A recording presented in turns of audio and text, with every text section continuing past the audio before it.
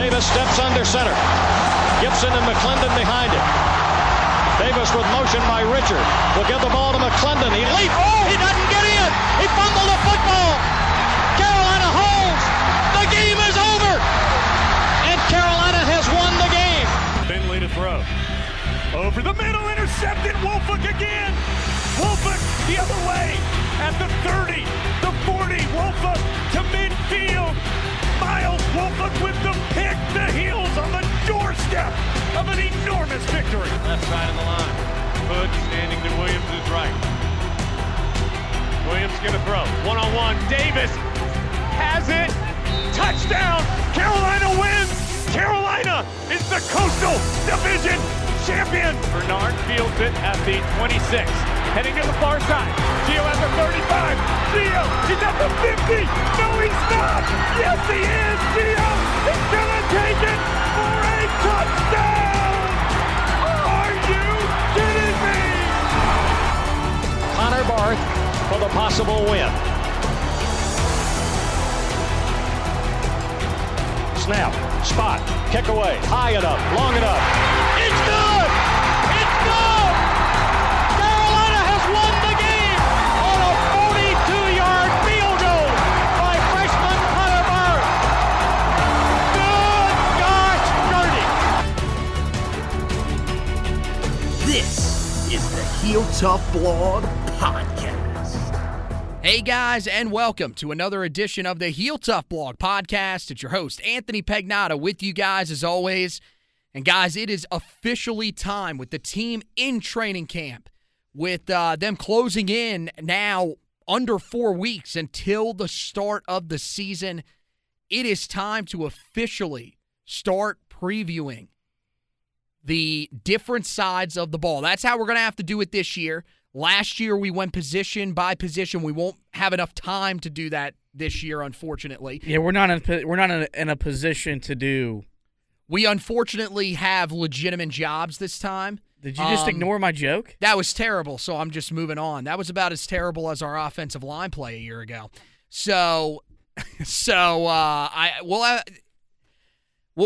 have to see whether we can make a good enough adjustment moving forward. But For right now, we are just going to focus on sides of the ball. We're going to focus on the offense, and it's the side of the ball that I think has the most question marks, but strangely enough, is probably the side of the ball you feel most confident in. It's a weird way to phrase it.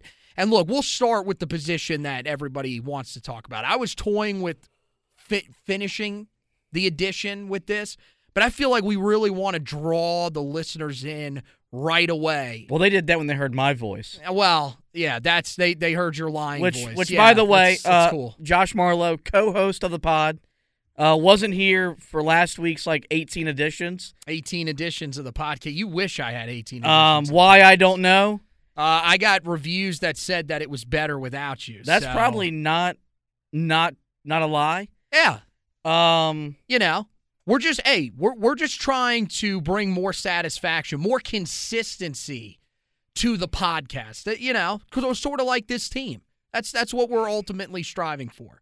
But look, unfortunately, big part of it was that neither one of us were able to go to the scrimmage on Saturday. We had hoped that we would be able to go, but yeah, you guessed it, work. So unfortunately, we weren't able to go up there. But look, we are in that stage now where it is time to officially get you guys prepared for this season. All of those thoughts of last year, and look, we'll of course reference certain elements when you're previewing these different positions, but it's time to turn the page on 2021. That season needs to be behind this team. It's one that you need to use as motivation, but it's something that you can't really focus on.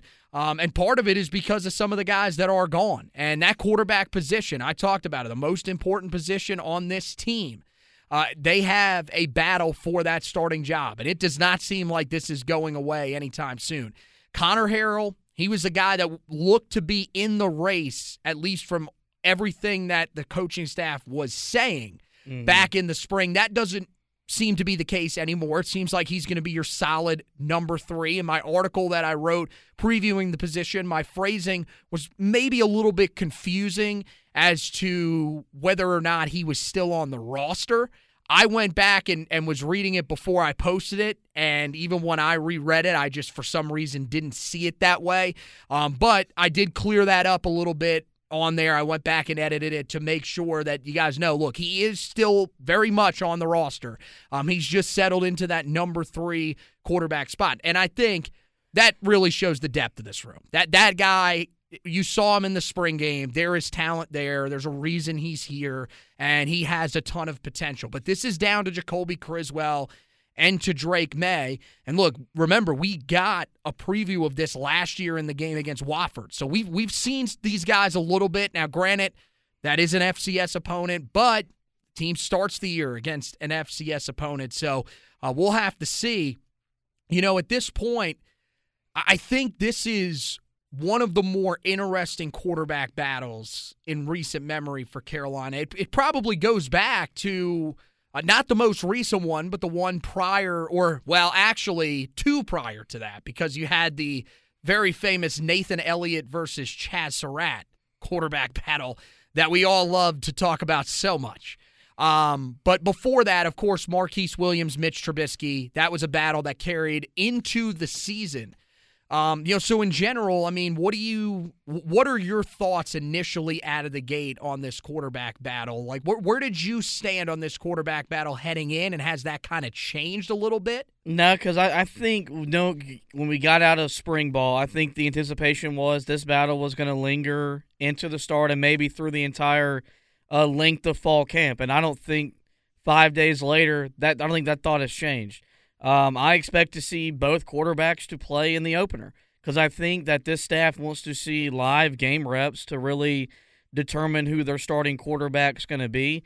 I think that's the biggest reason why there's questions on offense. I think if they knew who the quarterback was today, I think we'd be very confident this offense could put up points and yards like they've done under Phil Longo in the past. I think they can do that with either quarterback, whether it is Jacoby Criswell or whether it is Drake May. I do think when it's all said and done, I think Drake May is going to be this team's starting quarterback. I just don't know when that's going to be. I'd prefer that to be in the Florida A&M game, at the absolute latest, the App State game. But, we'll just have to wait and see. I think it says a lot, as you mentioned, about the fact that this is still going on, how deep and competitive that room is, how much talent exists in this room in this competition compared to the last competition, as you referenced, between Nathan Elliott and Chaz Surratt. Well, the last one was, of course, Sam Howell, Cade Fortin, and Jace Ruder. But I don't know if that was a competition. I think when Sam committed, they were just like, unless you F it up, you're going to be our starting quarterback. I mean, no, I think it was legitimate in spring, but I think that they knew pretty early on, just from seeing the way that he threw the ball, the work that he was putting in. And I think, it's a different scenario this time. If you look at where those guys were back in 2019, Cade Fortin and Jace Ruder, the incumbents, as opposed to this year's incumbents to this race, Jacoby Criswell and Drake May, I think Jacoby Criswell and Drake May are head and shoulders better than those two guys. And I think it's shown. I mean, look, no offense, Cade Fortin's gone on. He's kind of struggled at South Florida to really latch on at their quarterback spot, which is not really all that difficult to do. That team is not good. And for Jace Ruder, he's been a backup at North Texas. So I think, Carolina they've got more talent in this room, and we knew that. That was one of the big things that they had to do, this staff had to do when they first came in and took over the starting or the head coaching gig and the coaching overall, was that they had to find a way to get a deeper quarterback room. Yep. And they've done that so far. The battle to me is interesting. I think most Tar Heel fans probably wouldn't admit it. A lot of people, I think, maybe not after that Wofford game last year, or maybe so, because I thought Drake May was the better quarterback. I felt like a lot of people thought this battle would be over in favor of Drake May at this point already. If you go back and look in November of last year, I think a lot of people would have said, oh, yeah, Drake May's going to win this job. There was a lot of confidence about him. And I think a lot of people sort of undervalued, I would guess, would be the best way to phrase it, the fight that Jacoby Criswell would put up. And, I mean, look, he's got more experience in this offense. His body is more mature than Drake May's body is. That's something we really talked about when we saw him in action last year, and that matters. There's something to be said about having experience in the offense, even though Criswell hasn't played very much, and having that body ready to go out and play in 12 games and take the amount of hits the quarterback position has taken with the offensive line the last couple of years. I don't think this is something where Mack Brown is doing this out of respect or anything. I think it is just they've got two really good quarterbacks, and he's trying to figure out which one is the quote-unquote best one to lead them week in, week out. But we also know, and we've seen it during Mack Brown's tenure, whether it was here in Carolina in his first time or when he was at Texas, if he feels like the two quarterbacks system gives him the best chance to win, he's going to play both, whether we agree with that or not. Well, here's the thing that's really dangerous about that. I feel like in the past you could use those two quarterback systems to your advantage. I think there were even times where it wasn't really that bad up until really the turn of the last decade, I would say. But once you got into the 2010s, and especially now in the 2020s, I feel like it's pretty much impossible to run two quarterbacks. You just cannot do it. The rhythm of your offense is going to struggle. And I think, honestly, you wonder about the mentality of a lot of these guys if they have to share the quarterback position. It's not the same. I mean, look, you're right. And Mack Brown has referenced this. It's worked before. Hell, the best season in Carolina history, they played two quarterbacks. Chris Kildorff and Oscar Davenport switched on and off. So it's worked before. But it's a recipe that if you're going to execute it, you have to be pretty much flawless. And I will say this. If they run the two quarterback system, and this is not a slight at Larry Fedora, but I feel like I have more confidence that Mack Brown will run it better than he did, because he has said multiple times, we will go with the hottest hand. The problem that I felt like Carolina had when they ran this the last time, which was back in 2014, was that they didn't use that mindset. The mindset was, we are trying to split the reps evenly and see which guy is the best. That cannot be your mindset. Your mindset going in, if for some reason you have to use two guys, has to be roll with the hottest guy at this point, and then we'll see next game, we'll see the next week of practice who stands out. Yeah, I feel like there's just more overall trust in Mack Brown, this offensive staff, to where if that's the route we want to go, they want to go, because you and I want them to have a starting quarterback separate from rotating. Right. I just do feel like there's more general trust in this staff that they'll get the most out of it and do it in the correct fashion, as opposed to, as you mentioned, when it was Williams and Trubisky, it was you get two drives.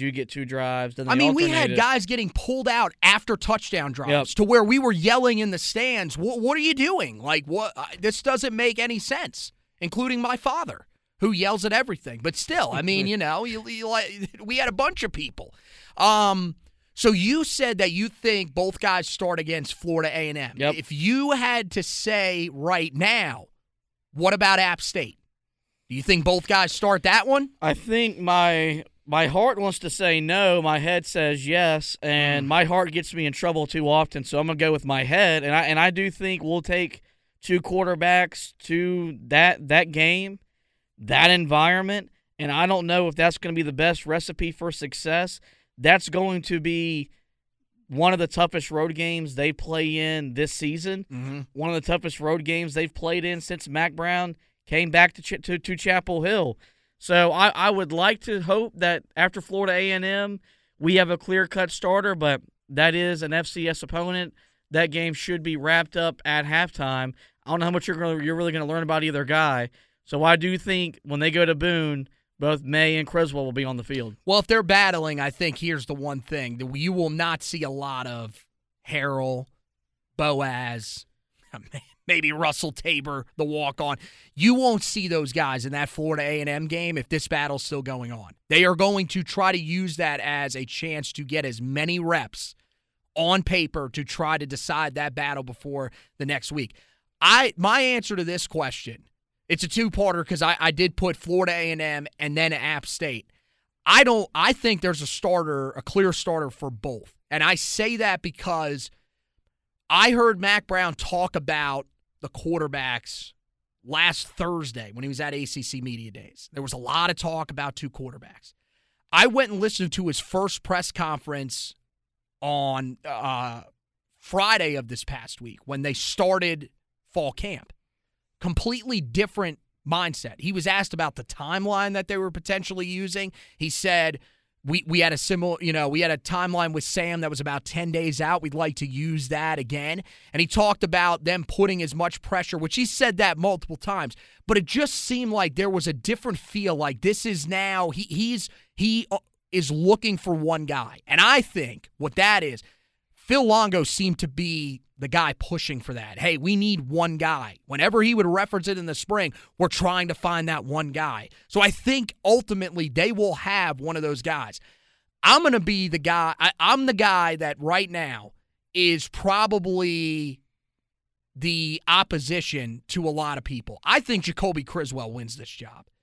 And I think it's because of what you talked about earlier. It's the maturity in the system.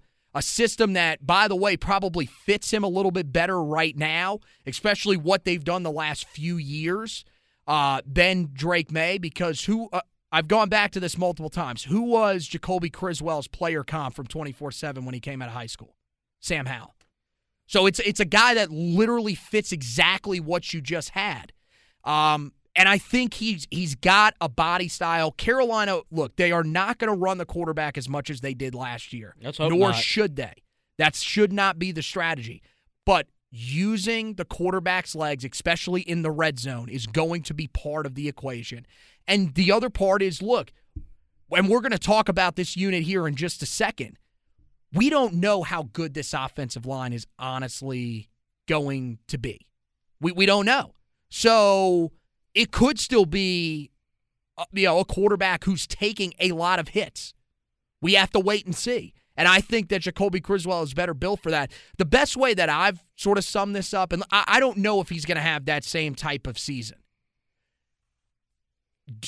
I look at him as a similar type of guy to Marquise Williams back in 2015.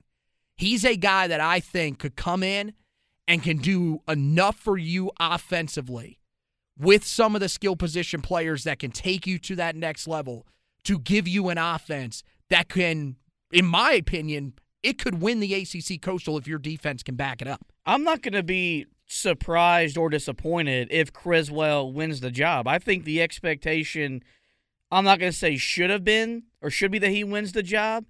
I'm not going to be surprised. The reason why I lean Drake May is kind of the same reason why Sam Howell won the job when he battled for it his freshman year. It's the intangible things. It's the little things that don't show up that really matter. The ability to make things out of nothing. I like his arm. He's got to learn. He can't take the hits. Kind of like Sam still has to learn. He can't take the hits. That's why I think long term he's the starter. I think though, I would trust Criswell more going to App State than I would Drake May.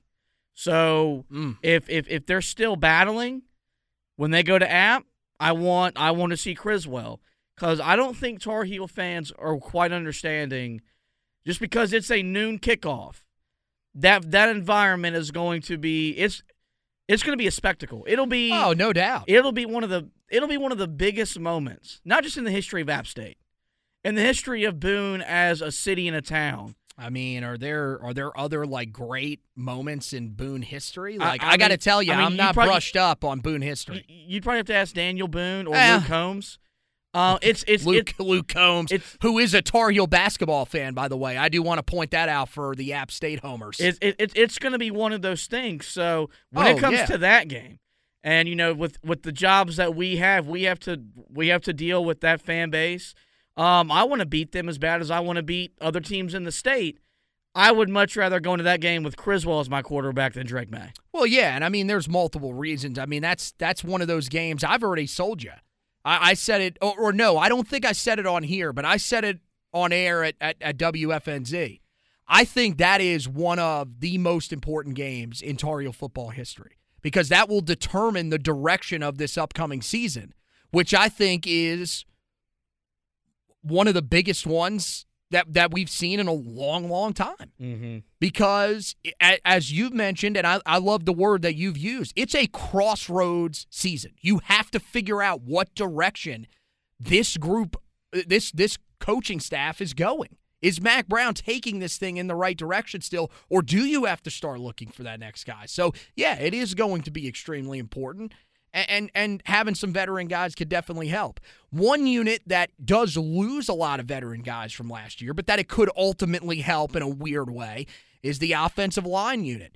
Mack Brown has talked a lot about this unit so far early on in fall camp, and he did a lot of talking about this group back in the spring as well. He really likes what he's seeing from these guys. And again, look, this could be just compared to last year, which means that if they have a pulse, then they're actually better than they were a year ago.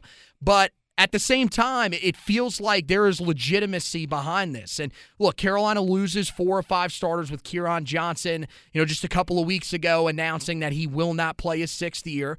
But they still have some experience. Corey Gaynor comes in as a transfer. Spencer Rolland just entered as a transfer from the FCS level at Harvard. And you've got a couple of other guys that they probably feel a little bit more confident in now than a few years ago, a la Asim Richards, Ed Montilus, and William Barnes. So it's a weird unit, but strangely enough, I feel sort of confident about where this unit is at. Not to mention Jack McNeil Jr., ton of experience at the college level and the NFL level, is their coach. Yeah, I mean, you're what you're losing in experience shouldn't be undervalued, but you could make the argument that this group from top to bottom, with the transfers, with the recruiting class, with the coaching staff, it's a more talented, more deeper unit than a year ago. And sometimes you just need a fresh start to certain units. It happens. It happens even at the NFL level. There are just times where no matter how much experience you've got or just what you think is overall talent, sometimes you just need to shake it up. And so, I think when we, and I know you said we got to turn the page on last year, but when we got so frustrated last year, I don't think it was from a lack of talent that we thought existed on the line. It was more of a lack of execution and a lack of production, which we thought deserved more blaming on the coaching staff than the player. So now you add in a guy that is a proven offensive line coach, not just at the highest levels of college football, but he's coached offensive linemen in the National Football League. That stuff matters. Yeah. And when you have the type of talent that Mack Brown has gotten here, because like with the quarterback, when he got here 4 years ago, he knew, look, we got to build the offensive line talent up. We got to get the depth here because it didn't exist when Larry Fedora was let go, 4 years ago. Mm-hmm. They've done that. The talent's here. The depth is as deep as it's been maybe since Butch Davis and co. were here on this offensive line. Yeah. You've got a quality offensive line coach. So I think this unit is poised to bounce back. And it's really going to be the biggest difference in is this offense good? Or is this offense what it's been the last couple years, which is one of, if not the best offenses in the ACC? Yeah, and I think like you said, I think they definitely have the talent to do that. You're right. That was never the problem a year ago. It was the coaching, and that's one. Again, you said it just a minute ago, and I said we want to move on from last year, but I do want to point this out. Mack Brown said this on Friday of this past week when he was talking about the offensive line unit. He said that there were times last year where there were guys that were just worn down and they wanted to put a backup into the game, but there were certain situations that certain guys were not allowed in the game for. They had it pretty much, I guess, laid out, written down, whatever, that so-and-so off the bench, Kieran Johnson off the bench in a scenario or whatever, could not play on 2nd and 8 inside the red zone. That is the dumbest thing I've ever heard in my entire life. And the approach is completely different. Jack McNeil Jr. is a guy that Mack Brown has said he wants guys to train at multiple spots. We are seeing a bunch of guys playing guard tackle, playing center guard. Well, there's that are playing a combo of positions so that, hey, if somebody goes down, we can throw one of these guys in. Or if a guy is struggling out there because he's tired, let's put in one of our backups. There's not a correct way to value how important position flexibility on the offensive line is. Do you want to have a center, your center? Yes. Mm-hmm. Do you want to have your left tackle? Yes. But if you can have other guys on your roster that you can move in and out and among that offensive line and the level of play does not deteriorate, that's what we don't really, when we look at offensive line play, we don't talk about that enough because broadcasts don't really highlight that enough if an offensive lineman's being moved around or not.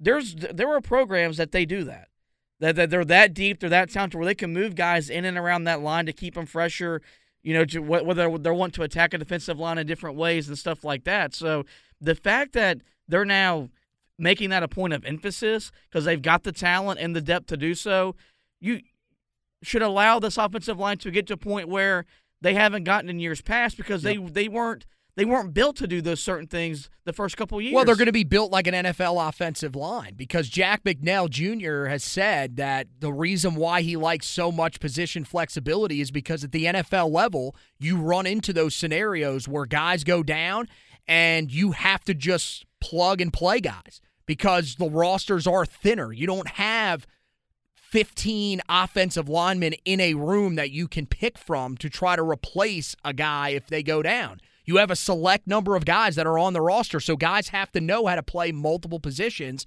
to give you your best five, and that's the most important thing for Carolina. You mentioned the depth, and I think it is growing. I don't know if it's at that spot where Mack Brown wants, which is to have a full two deep. I think there are some really good guys there. I'll say this.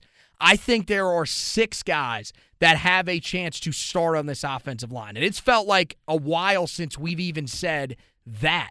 But there are going to be battles going on the right side of this offensive line. Right guard, which I think will probably end up coming down to William Barnes or Zach Rice. I think it depends on what Zach Rice does at tackle. And then you'll have Rice probably battling, potentially William Barnes out there as well, battling with Spencer Rolland, who came in. That was the position he played at Harvard, was right tackle. And they're hoping he can kind of slide right in there and adjust to playing at the FBS level pretty quickly and start out there for them. But you've got 6 guys there. And look, you've got some good depth. I'm still waiting on Jonathan Adorno because he was a guy that had to put on a lot of weight. He's been pushed around at times. Caden Baker, remember, he started a game at center last year, but he's a guy that can play tackle, so he can play all over. He provides some versatility, and it seems like they're pretty pleased what they've seen from him. And then another guy that surprised the staff in the spring, and I'll be interested to see how much they talk about him as the fall goes along here. Trevion Green came in and made an impact early on as well. Big-bodied guy, that wasn't the thing that you were worried about with him, but you can see that a guy that had an extra year at the prep level to sort of get his body right, it is really helping him. And he also, another guy that's moving all around. He's playing guard and tackle for Carolina. So it's good depth. I think they've still got a little ways to go.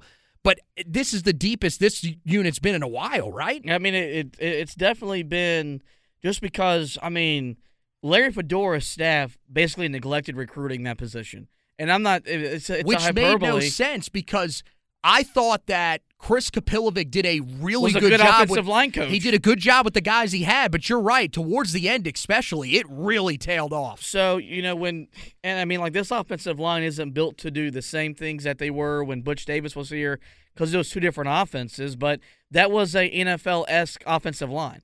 That was kind of what they were building towards because Butch Davis was trying to build his program in the image of what he's done at other places that rivaled NFL type of teams. So it should be no surprise that that's what Jack McNeil's wanting to do with all his NFL experience. But there's no denying, even though it's still not where the Alabamas, the Ohio States, the Oklahomas of the world are.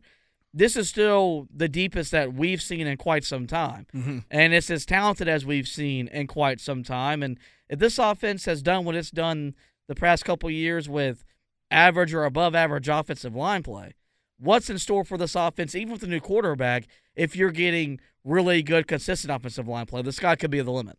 Oh, no doubt about it. I mean, look at the success of the running game behind offensive lines that have been iffy to terrible. So, I mean, that's that. If you can get an offensive line that is consistently good, yeah, watch out.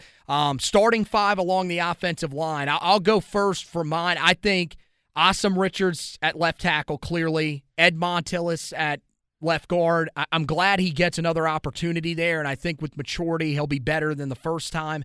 Corey Gaynor, the veteran at center, coming over from Miami. And they've talked about his leadership ability. He has been outstanding so far, supposedly in spring and fall. Right guard, I'll go with William Barnes. I think he fits the guard spot a little bit better. I think that's the one that's probably the most questionable, though. I think he'll be a guy that if he struggles, you'll see Zach Rice or somebody come in for him, because ultimately I think Spencer Rolland, the veteran guy that has 20 career starts at right tackle, I think he comes up and wins that right tackle job. I'll go everything for you except give me Rice at right guard. Okay. I do feel like I think that guy's motivated, because I think there was a lot of talk about his recruitment, whether he was going to stay committed or not to Carolina, given off the down year. He does, of course, stay a Tar Heel, and I think he's a big part of a big vocal change of hopefully getting this program being what we want it to be and what it should be under Mack Brown. I think he'll be a motivated guy, and I do think he'll be a true freshman starting on that offensive line. Yeah, I think either way, I think he has a pretty big role. But, yeah, he definitely has the opportunity. Let's move to the running backs. One thing, though, if he does start, when he puts somebody on their butt, instead of calling it pancakes, can we call them rice cakes? Well, no, but yeah, okay. That's actually pretty solid. He wore this when he came to campus for, I don't know if they were at the time commitment photos. I think they were just visit, may have been his official visit. He has a chain, a pancake chain that he wears. So he does have that. He is, I do want to clarify, pancakes are better than rice cakes. I would just rather refer to I would hope so. I'd rather refer to them as rice cakes than pancakes. Considering that the combined weight of this show is about a metric ton, yes, I would assume that they should know we like pancakes instead of rice cakes. Let's move on to the running backs. This unit, look, there are definitely questions here. But it's hard for me to not feel confident in the success of this room when they have gone 3 straight seasons without having a running back finish with less than 900 yards in this backfield. That was a main starter. Like these guys, the guys that play a lot in this backfield, the guys that are revered as these starters in this backfield put up numbers. Mm-hmm. This offense has proven time and time again, as I mentioned, behind a questionable offensive line, that they can make it work. British Brooks has to step up and take over as a leader in the room. That is a lot for a guy that was a former walk-on, but he's a guy that if you go off of his last 3 games at the end of last year, he looks like somebody that can handle that role this season. And I don't think the leadership is what you question with him. But he's going to be your guy. And then after that, there's pretty much 5 guys battling for reps behind him. Yeah. And Mack Brown has said, look, I want to have 3 guys back there. So, where are you at with this running back room? I don't think it's as star-studded as it's been in the past few seasons. But for me, it's hard to really be overly concerned, because any time that we've wondered, can this group have success, they always seem to find a way. This is probably as uneasy as I felt since 2017, 2018 among the running back group. Just because, I like what British Brooks has done and can do.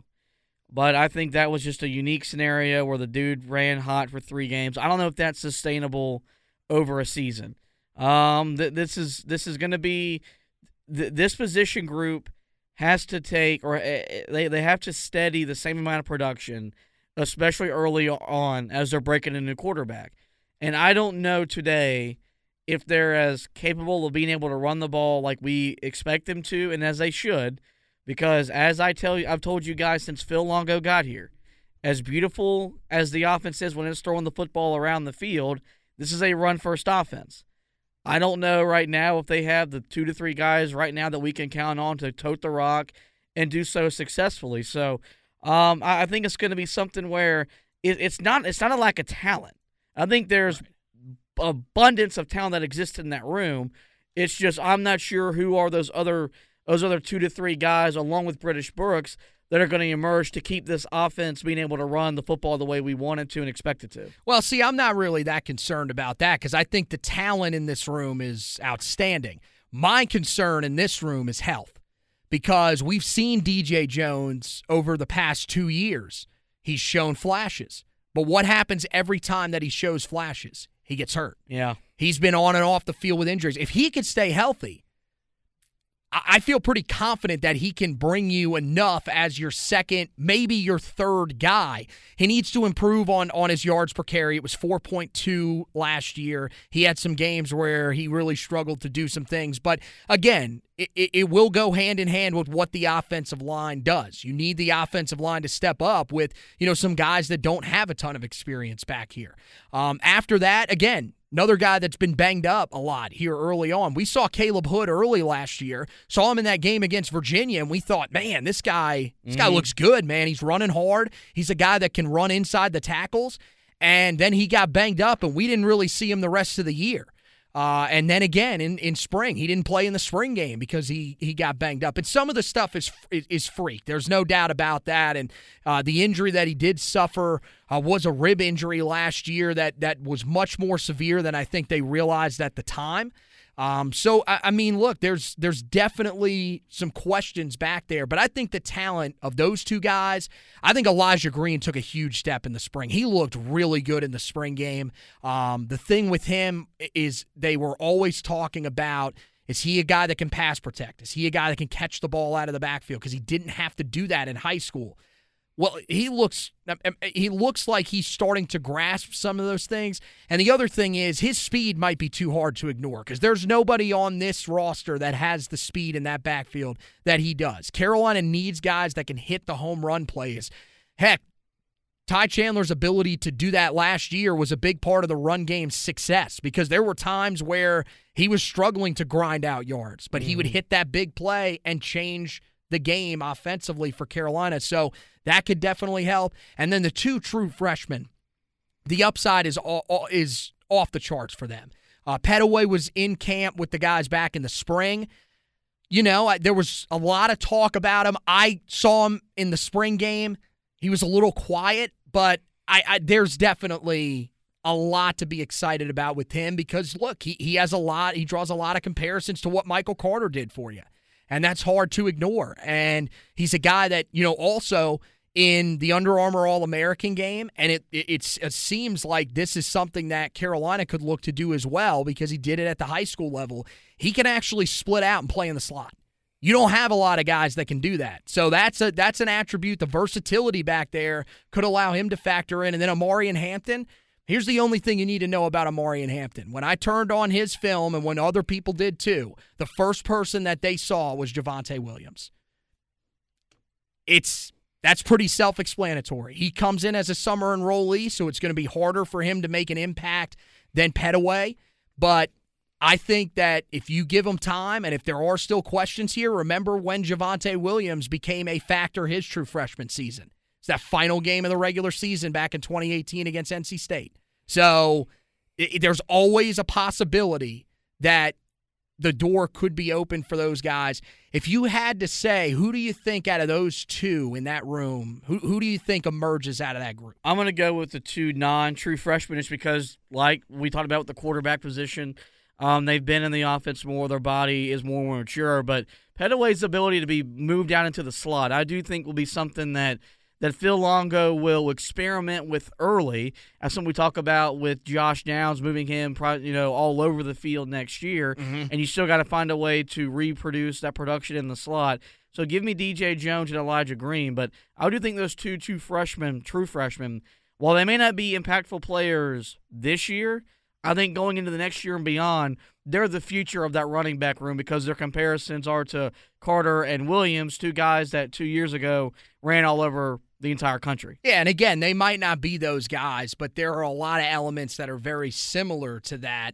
I'm going to go with, I think, DJ Jones, no doubt. Oh, and you said the two, so who do you have, DJ Jones and Caleb Hood or Elijah Green? Elijah Green, okay. Yeah, I kind of want to go with you because I raved about Elijah Green. I thought he looked great in the spring, and I'm hoping that he is continuing that here early on in fall camp. But I'm going to go, I think DJ Jones, the veteran, there's a reason why that guy was picked ahead of some of these other guys in this room to be that number 2 back, even early on last year. I mean, he played significant reps early on in the season against Virginia Tech. So it shows you how high the coaching staff is on him if he can stay on the field. And I'm going to go Pettaway, man. I think there's just so much upside. There's so much talent, and the versatility with him, I think, will be very attractive. So I think he'll be the other guy in there. Let's move on to the wide receivers here, and we'll wrap it up after that, or talk about the offense. First of all, with Josh Downs, I mean, there's not really much explaining here. One of the best wide receivers in the country. Unfortunately, he's in school at a time where there are 3 or 4 other once-in-a-generation wide receivers that are playing in college football right now. At one school. So, I mean, yeah, Ohio State's doing pretty well.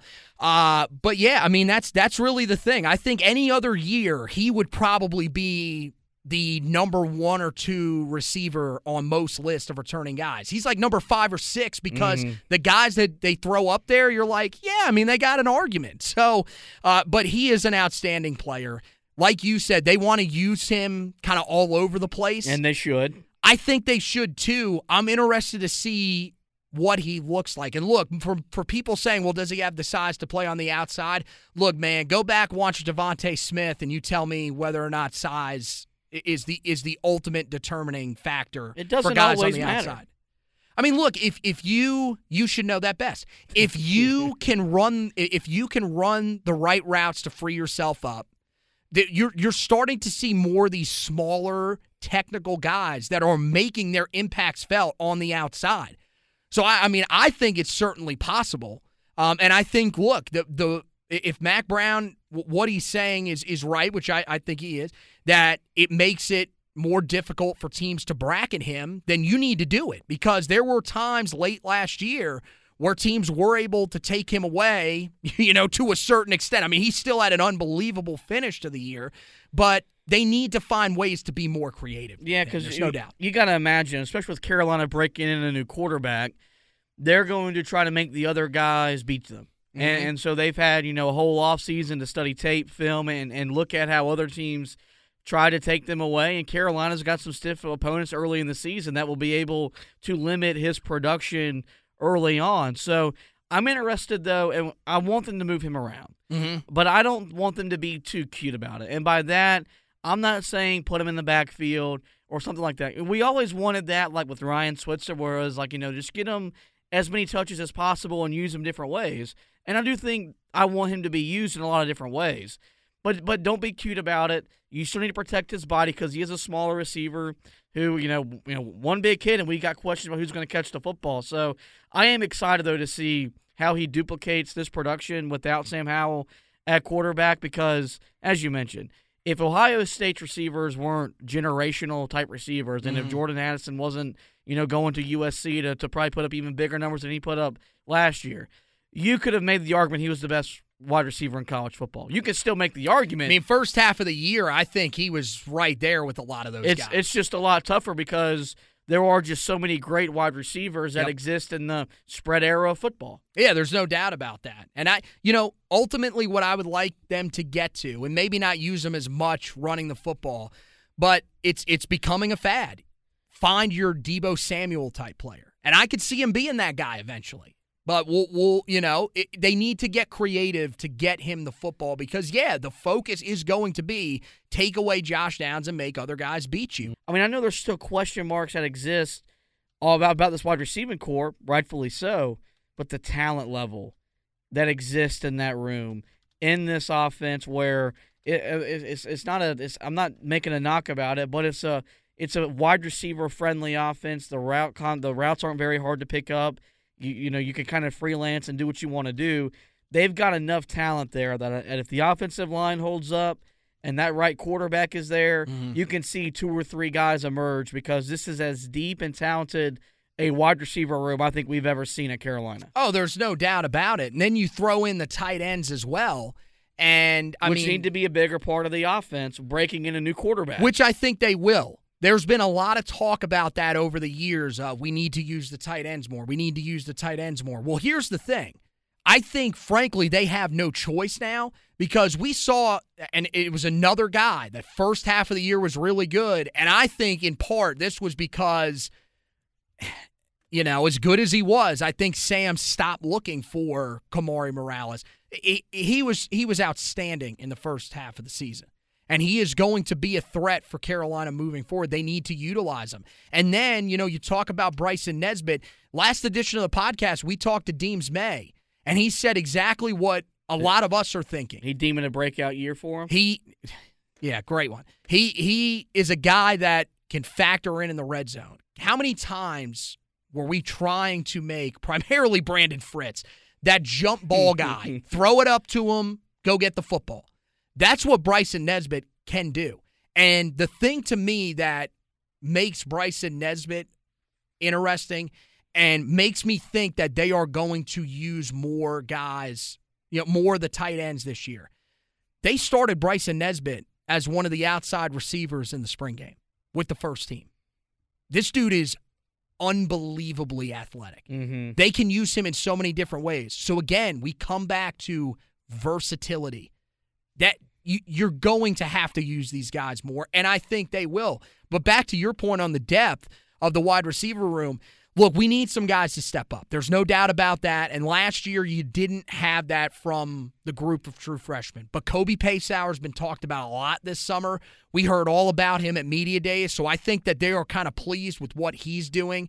He's another guy that we've heard they can move sort of all around. They play him in the slot a little bit, but they will play him outside a lot as well. So being able to have that type of guy out there with Josh Downs, where you could even keep the same personnel but switch him and Downs in terms of outside, inside, would be unbelievable. That would create so many different mismatches.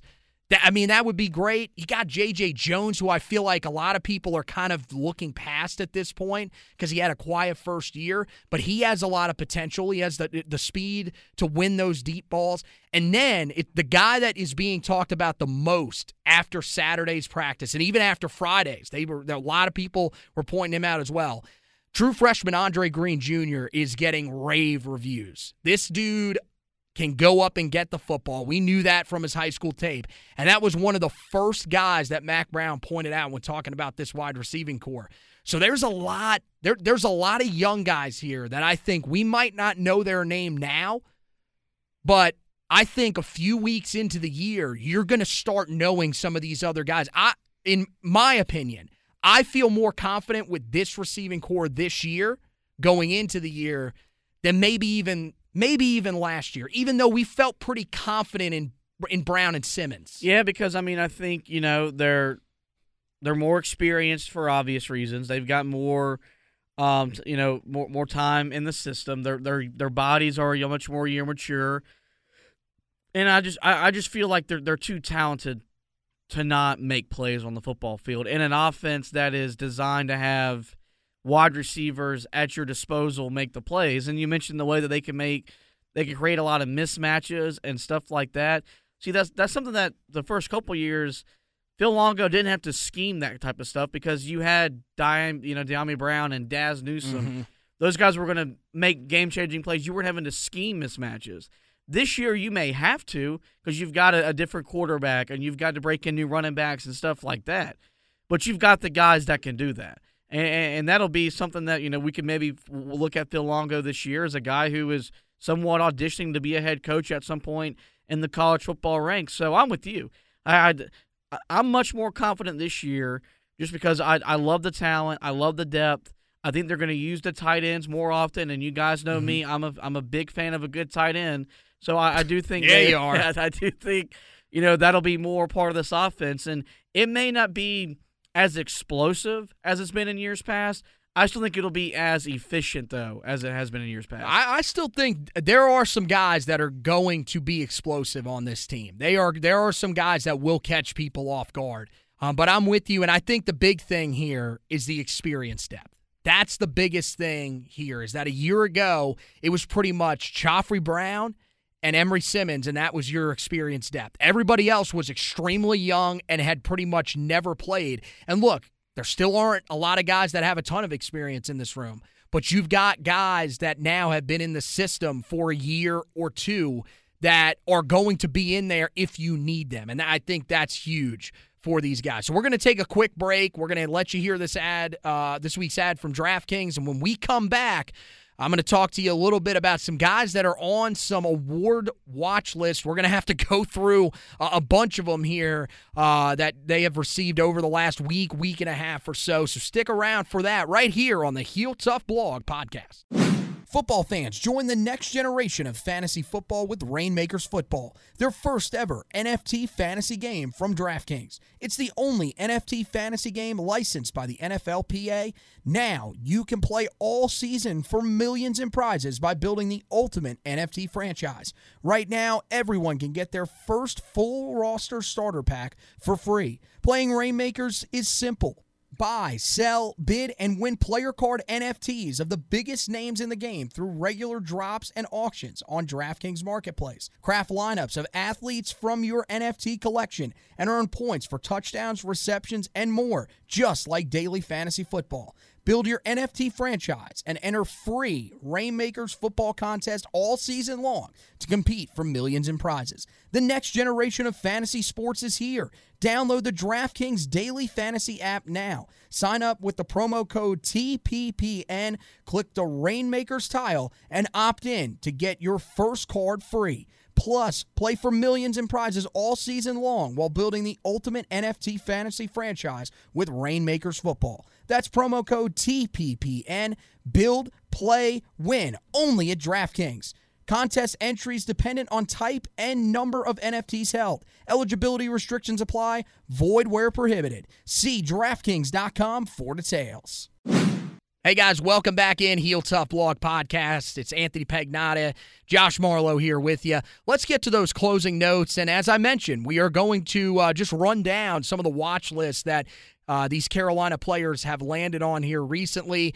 First of all, shout out Drew Little for a watch list that a lot of people maybe didn't know existed, the Patrick Manali watch list for long snappers. He gets the shout out there. Ben Kiernan, the starting punter or presumed starting punter for Carolina, still haven't received an update on what Mac Brown sort of hinted to as a battle back in the spring with Cole Maynard. But Ben Kiernan lands on the Ray Guy watch list, of course, for the best punter in the country. You've got Miles Murphy on the Bednarik watch list, as well as the Outland Trophy watch list. So the Bednarik watch list, best defensive player in college football. The Outland Trophy, best lineman on either side of the ball. They have one for the offense, one for the defense. So he's in the running for that as well. And then you've got Josh Downs named to the Walter Camp Award watch list, which is given out usually to the best player in the country. Typically, your Heisman Trophy winner is one of those guys that is the favorites to win that. And then the Biletnikoff Award, best wide receiver in the country. Again, he's got some stiff competition, but this guy certainly has the talent to be able to win that award. So that is going to wrap it up for this edition of the podcast. Guys, make sure you head over to the website, HeelToughBlog.com. Bunch of stuff up there. Position previews are rolling out as we speak. So all these positions that we just talked about, I break them down even more on the website. Head over there, check that out. We encourage you to really go in depth on those because it gives you a good look at what we think the roster is going to look like. Plus, I put up the projected depth chart at those position groups at the end, so there could be some surprises there for you guys if you go and check that out. Also, recruiting side of things, we're keeping an eye on Kevin Concepcion, a 4-star wide receiver in the state. He is going to make his announcement on August 6th, this upcoming Saturday. So make sure you guys are checking all that stuff out. HeelToughBlog.com. Follow us on the social media pages at Heel Tough Blog on Facebook, or just search it in the search bar, Heel Tough Blog. Also, make sure you head over to Twitter at Heel Tough Blog on there, and then you can check out our personal pages at HTB Anthony for me, at HTB_Josh for Josh, and at HackZubber2 for our recruiting guy, Zach Hubbard. And of course, wherever you listen to your podcast, make sure you rate, review, and subscribe. We appreciate the rate and review, but the key thing is that you are subscribing so you don't miss an edition of the podcast. So that wraps it up for this edition of the podcast. Want to thank Josh for hosting with me. Want to thank you guys for listening. And as always, go Tar Heels.